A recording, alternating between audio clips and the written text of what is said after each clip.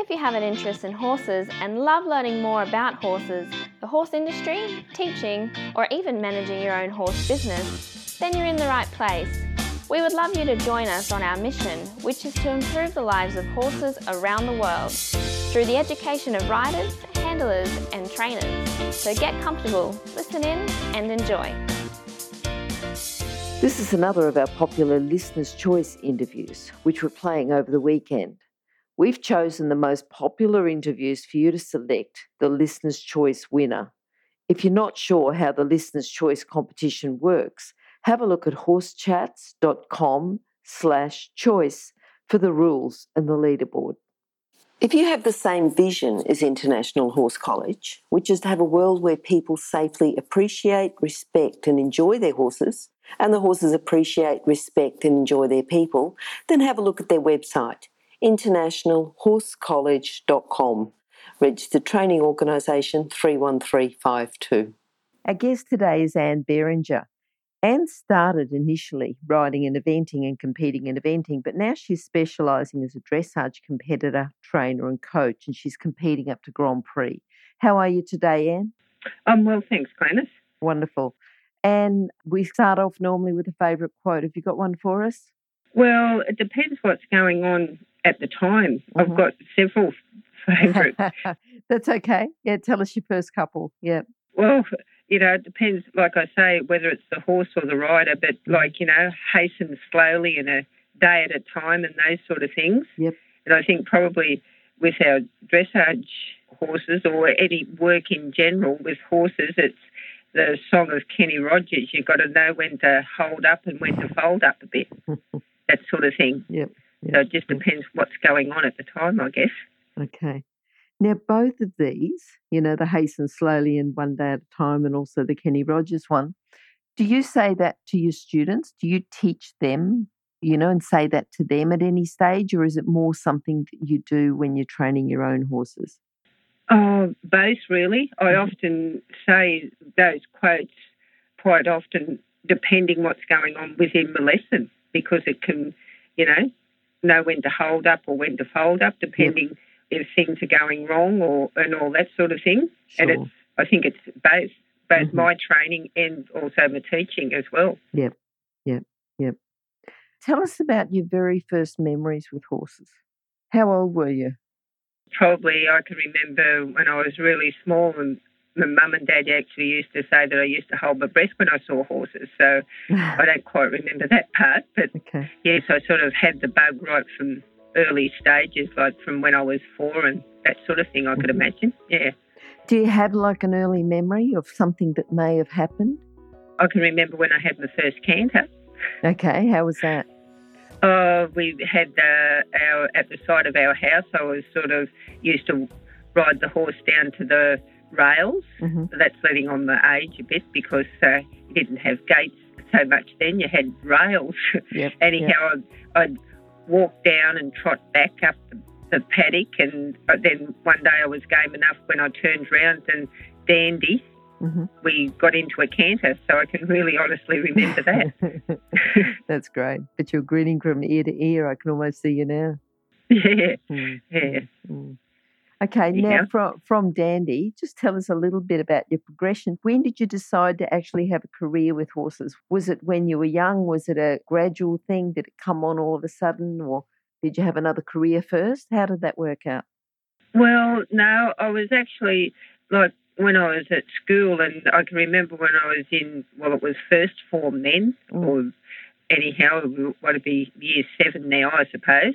And they asked, what did you want to do? And I said that I wanted to be an instructor and train horses. Mm-hmm. And then that wasn't like a popular thing to do. But anyhow, I sort of eventually, while I was at school and that, I actually worked with Neil Lavis as a Jillaroo. Oh, great. And so that sort of started me on the path. And then while I was at Neil's, that was when I was eventing a fair bit then. And with the National Coaching and Accreditation Scheme, and I've become a coach through all that. Yep. Good. So if someone wants to work in the horse industry now and thinking about what you had when you were in first form at school, What sort of core skills or character traits do they need? Look, you have to be, patience is a big thing, and understanding it, and it is hard work. There's no doubt about that. Mm-hmm. I mean, it's hard physical work, and it's a mental thing as well. Like as a rider or a trainer, you've got to think about, all that sort of thing. And I think these days there's more out there where you can sort of be accommodated to all those things now, than when we were, Mm-hmm. probably. Mm-hmm. Yep. Okay. So what advice would you give them as far as being prepared for the hard physical work and the having patience and understanding it? Would you give people any advice on how to gain that? Yeah, well, probably if you've got an opportunity to go and work, work experience type things in different places and stables and all that type of thing, yep. And to find out whether you actually realise when you're at places, bigger establishments and that sort of thing, of, the early starts and the hard work besides the fun things like going to and competing. But you need to find that out early on, because I just feel that if you get an idea and if you really love it and have a passion for it, well, you go with it. Yeah. What do you think's the best thing about working in the horse industry? Oh, look, it's like I say, it is hard work, but it's enjoyable and you get a lot of satisfaction and you meet some lovely people, and you also get to go around the countryside, whether it's sort of in your general area or maybe have opportunities if you're good enough to get on teams and have all that type of experience as well. Yep. So it's a good lifestyle, and I mean, there's ups and downs, but there's ups and downs in everything anyhow. So yeah. All right, you talked about Neil Davis. Has there been anyone else you think that sort of influenced you and given you the right guidance along the way and helped you in your career? Yeah, definitely, like Neil and Velma Lavis both. So that was a wonderful opportunity to work at their place. Also, my parents, they were very, very supportive in whatever, because I decided to go pursue the equestrian side of things. And also Diane Peter Jenkins yes, from Queensland. They used to be in Wagga, but they're in Queensland now. And also another person that influenced me a lot, and she's passed away now, and that was Judy Cubitt. Okay, yep, yeah. Sure. And actually her quote, that hasten slowly and a day at a time, actually come from Judy. So that's good. And also when you were doing a 20-metre circle, quarter of a circle at a time. Okay, yes.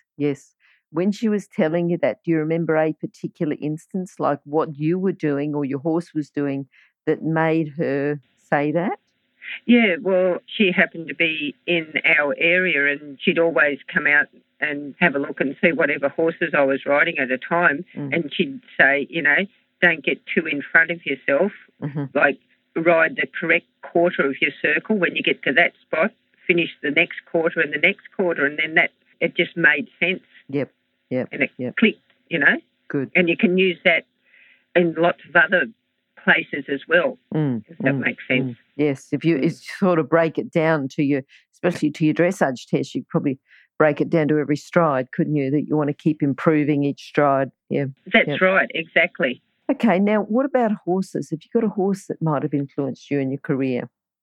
Well, a horse that I invented, and he actually, did 3-day events and all that sort of thing. He was a hard horse. Like, I was young at the time, and he didn't show jump as well, but he ended up being very successful eventer, and he was fantastic cross country, and he was quite good at dressage too. Show jumping was his weak spot, but when we got it right on the day, he was a really tough, good horse. What was his name? Geneva. Okay. Was his name. Yep. And then the horse that I took to Grand Prix, that was I've Got Rhythm, and his stable name was Frog, and the father actually saw him. He was a thoroughbred, and he saw him. He was a New Zealand thoroughbred, actually, and a local trainer had him. And Dad used to help Nancy Jones out for a little bit and she trained him, and he said that's the type of horse that Anne wanted as a dressage horse because he was just a really good type. He looked more like a warm blood. Yep. And unfortunately, Dad passed away, but Nancy gave me the horse, and he ended up going from preliminary to Grand Prix. Wow, that's great. Yeah. And tell me why he got his name Frog. Why'd you call him Frog? Well, he was chestnut with white blaze, and had a little bit of a Roman nose, and he had big eyes. And when Nancy saw him, she said he looks like a bullfrog. And then he got Frog for short. Okay. All right. Now, taking him to Grand Prix and doing some 3-day eventing on Geneva, what do you think your proudest moment? Has it been one of those, or has it been something else? Look, in actual fact, there's probably certainly the journey with Frog in Geneva. They're really special and all that. And then I can even, if you just ride a test that really clicks, it might only be a preliminary test or whatever, and everything goes right. And you get goosebumps when it's just right. And there's been a few horses that it's just everything's clicked. Yeah. And you're feeling pretty proud right then. Yeah. Okay, now thinking about where you are now, has there been challenges? Well, I'm sure there would have been. What do you think is your biggest challenge to get to where you are now? I don't know.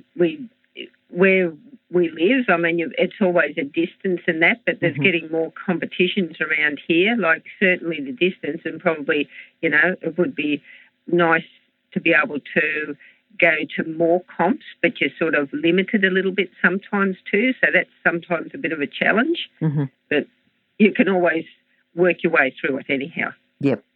Okay, so if someone's got, how far were you travelling? Were you travelling hours or days, or how far?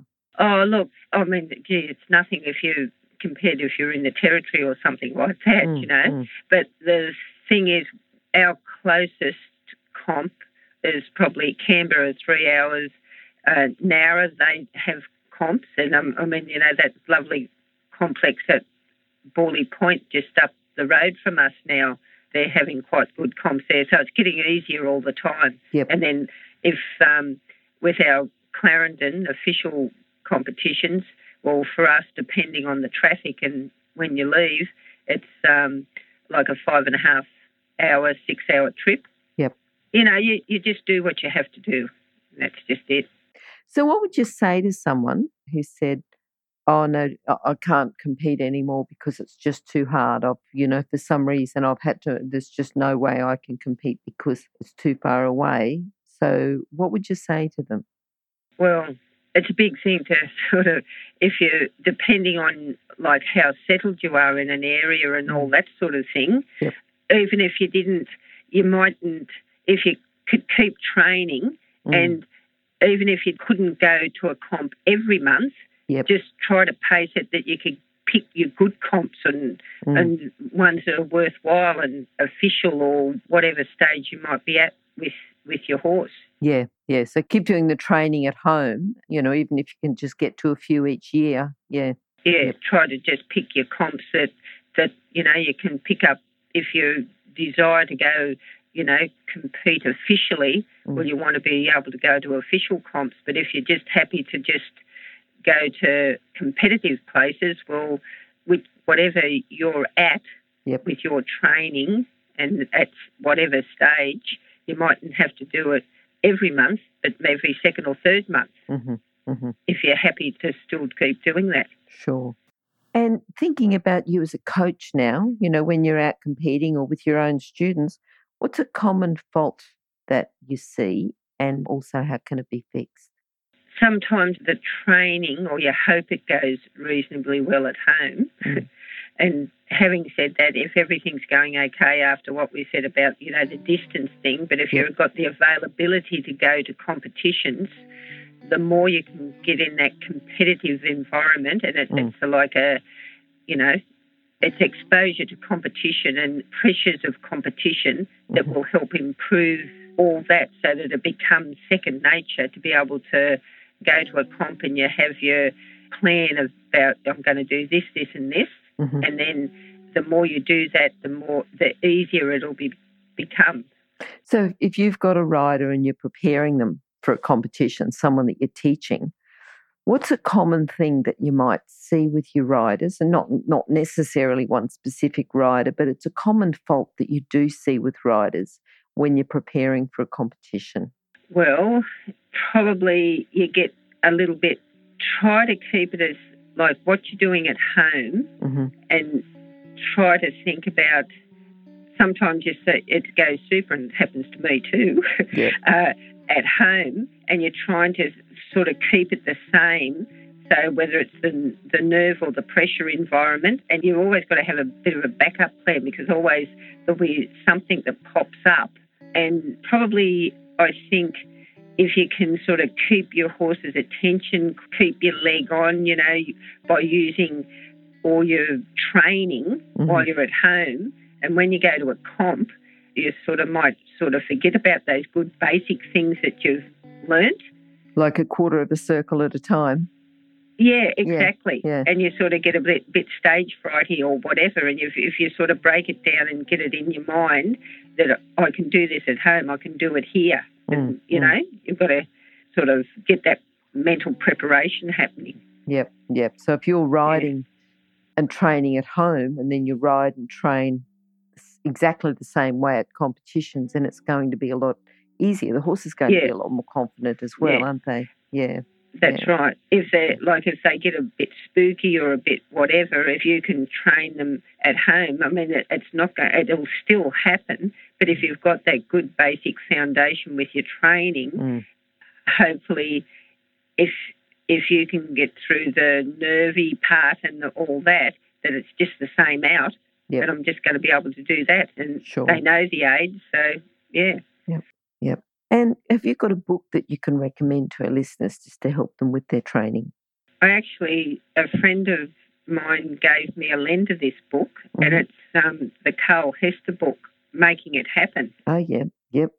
It's the autobiography, I suppose you could say, but mm-hmm. I think even reading that, it makes you realise he never had it easy either. No. And you can actually, little pieces in that book, you can actually pick up bits for training and thinking about horses and why horses do things and stuff like that. Mm-hmm. I think it's a sort of book that you can read over and over again. Yep.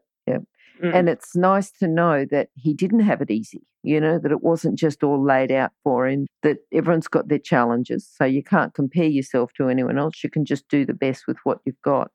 That's exactly right, yes. Now, Anne, you've got a couple of young horses you're bringing on. What are you looking forward to with them, and what level are they competing at now? I've got a mare that's competing medium level, mm-hmm. and I've got they're horses that we've bred ourselves. They're full brother and sister, mm-hmm. and the gelding, he's novice elementary level. He hasn't had a start elementary yet, but he's hopefully not far away with that. It's always special, isn't it? If you've got one that you've bred, it's not just one that you've sort of broken in and got going, but one that you've actually bred. And wow, having a full brother and sister, that would be nice to have them out. Are they similar looking?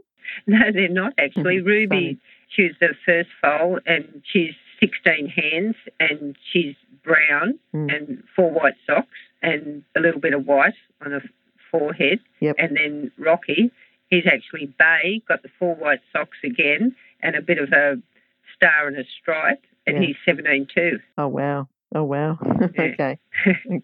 Yeah. So I'm really pleased with and excited with both of them. Yeah, it sounds good. Good. Now, if you could sum up your philosophy into a message for our listeners, a philosophy with horses, that would be great. Yeah. Well, probably, I think where there's a will, there's a way. Mm-hmm. And it's just hard work, but you just keep chipping away at it. And the other thing too, you just got to, with all this, you've still got to enjoy it and sort of make the best of what you've got, whether it's your horse and getting to comps and all that sort of thing, and have fun, the bottom line. Yep. Yeah.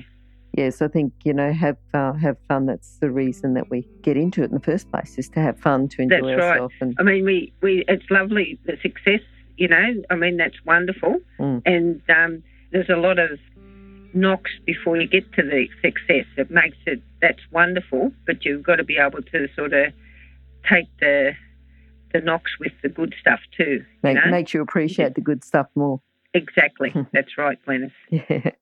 Okay, and how can people contact you?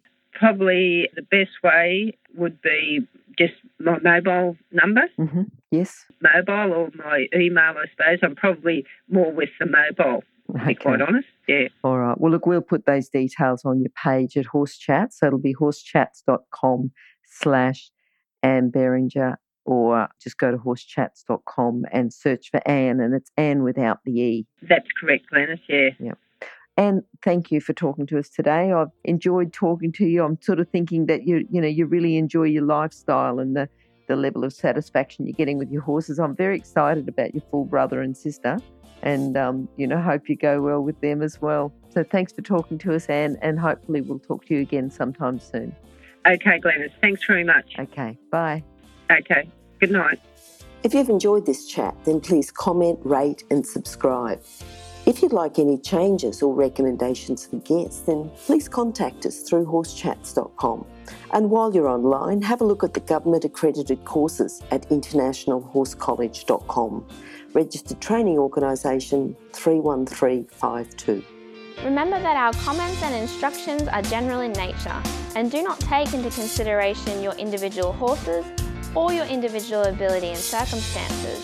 If you enjoyed this podcast, then please leave your comment below.